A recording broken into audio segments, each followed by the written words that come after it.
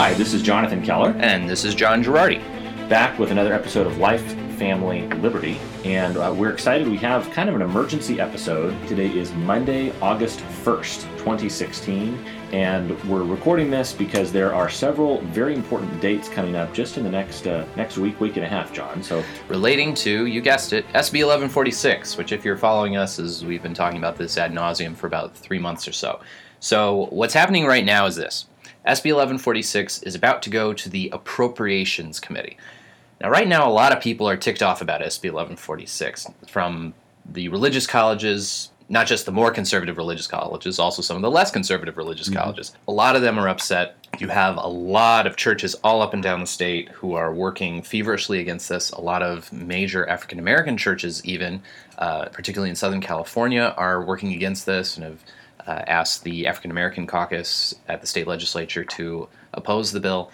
So we think this is a bill that could die, and it could die in the Appropriations Committee, which is where a lot of the Democrat leadership is on the Appropriations Committee, and it's a good place for, if you get a bill that's too controversial or too hot, the Democrat leadership in the Appropriations Committee can say, okay, maybe next year, let's just shut this down and not vote on it. And the hope is that the grassroots pressure that so many citizens from across the country, including many of you listening to this. Absolutely. The pressure that you have put, the words that you have said and emails you've sent, it seems like they're starting to have an effect in a lot of cases. I know I just got back, we're not going to talk about it much on today's podcast, but I just got back from our national conference with the 40 other family policy councils from around the country. We were, where better to go for a relaxing week in July than Arizona? Arizona, oh yeah. So it was slightly cooler than Mordor. You did see two hobbits running around the back of the hotel trying to throw a ring into a hole. But yes, yeah. Yes. There may or may not have been a Balrog hike, but it's our nerdy Lord of the Rings trivia for all of you. But there you go. It was the topic of conversation, even in the midst of everything else, was 1146, SB 1146.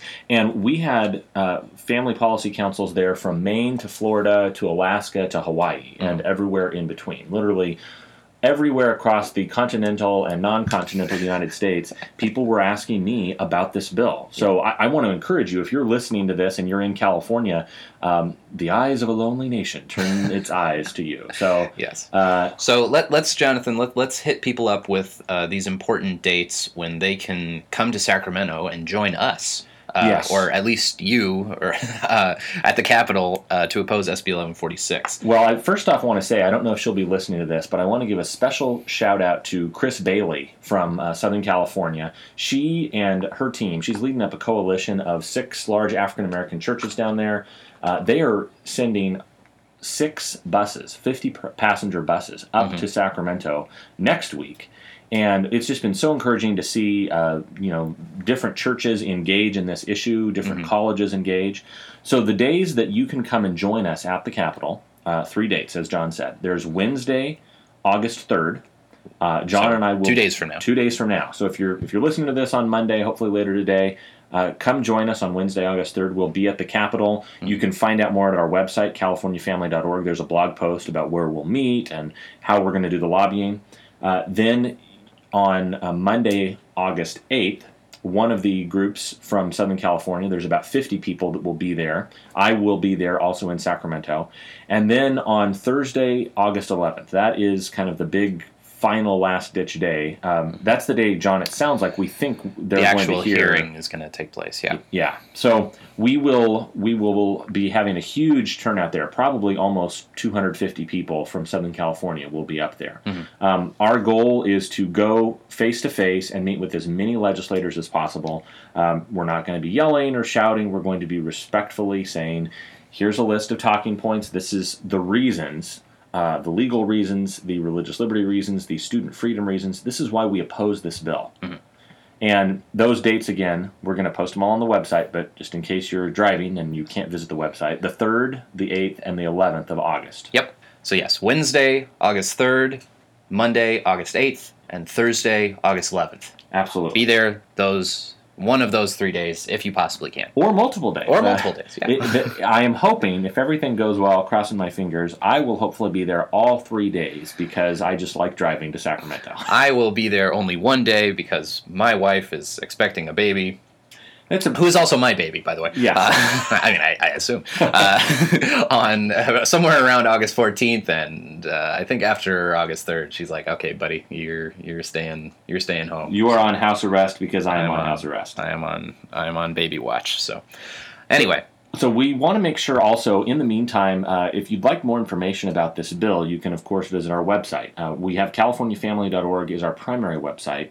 But we also have a special website, SB1146.info, that has a ton of information. There is, on that website, there is a petition that you can get if you'd like to read, you'd like to get friends or family to register their opposition. That's available right there. Also, I will say, we had a really overwhelmingly positive response to our campaign to raise support for the education we're doing. Yes. And the website that we've been using for that, it's a specific donation website where we have a lot of people that have very generously gone and made pledges. They've made financial contributions to this work we're doing. That website is expose1146.com. Expose1146.com.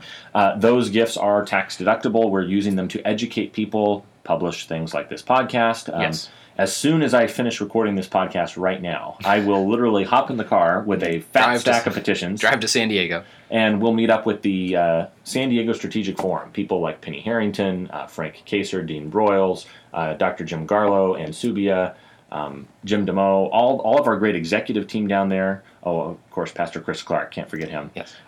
But we'll be down there. And folks, if you'd like us to come in the next few days, few weeks, if you'd like us to come to your church or do whatever. We can put together a video for you if you want to play something at your churches on Sunday. We can put together that's a good idea. Audio announcements, anything you guys want to do. And we also want to tell you, if for some reason you're listening to this on the 12th of August and you somehow missed all these lobby days, there's still stuff for you to do. You can still go to these websites, sb1146.info or expose1146.com, get all the information about where the bill is right now. So, John, beyond that, if they're listening here, what is the status? It sounds like I thought I saw in an email from Penny Harrington that the bill, if it does pass out of the Assembly Appropriations Committee, when is the earliest it could be heard?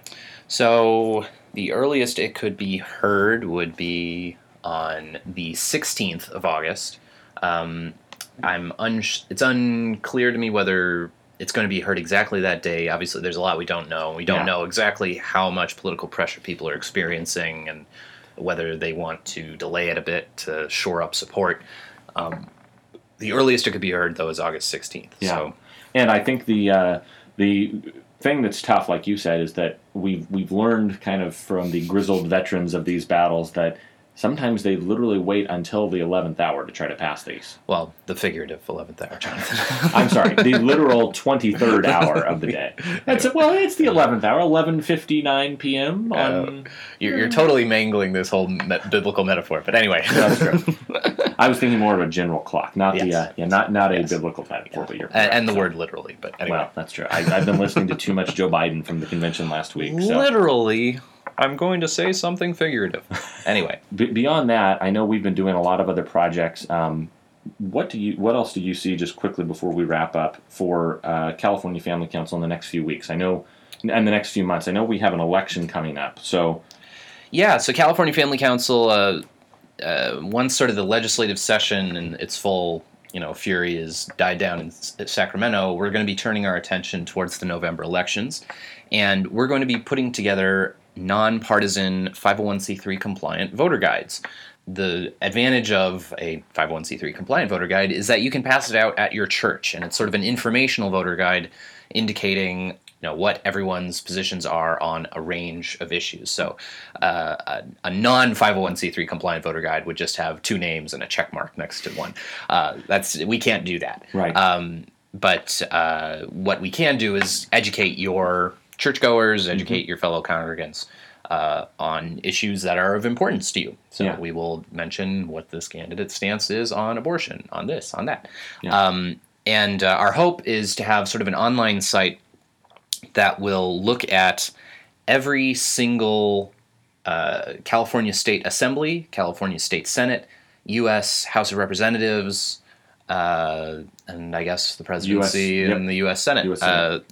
All of those races in California, we will analyze for you and give you not our recommendations, but our analysis and information on where candidates stand. Yeah. So. And the goals, some of those will be easier some of these races, I'll tell you, are not terribly competitive. No. Many of them have two Democrats running against each other. And some have, I think there are very few that have two Republicans. But I don't know if there's any. But unfortunately, and that applies both to the state races, the state house and state assembly, but some of the congressional races and the U.S. Senate race, in fact, features two Democrats.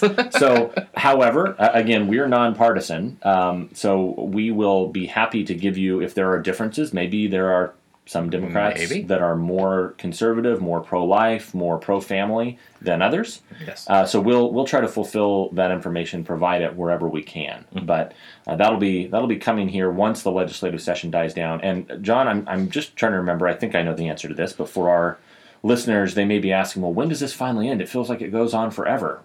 The legislative session, the official last day is August 31st, and then the governor has 30 days to sign everything.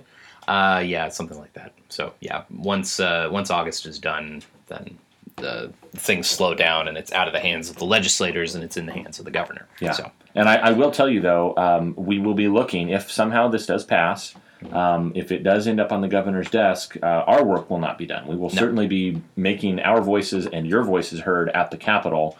In the governor's office. In the governor's office about SB 1146. So. We will, like I said, I've got to run back to San Diego, but if I've got time next week, I'll tell you about the fascinating stuff happening across the country.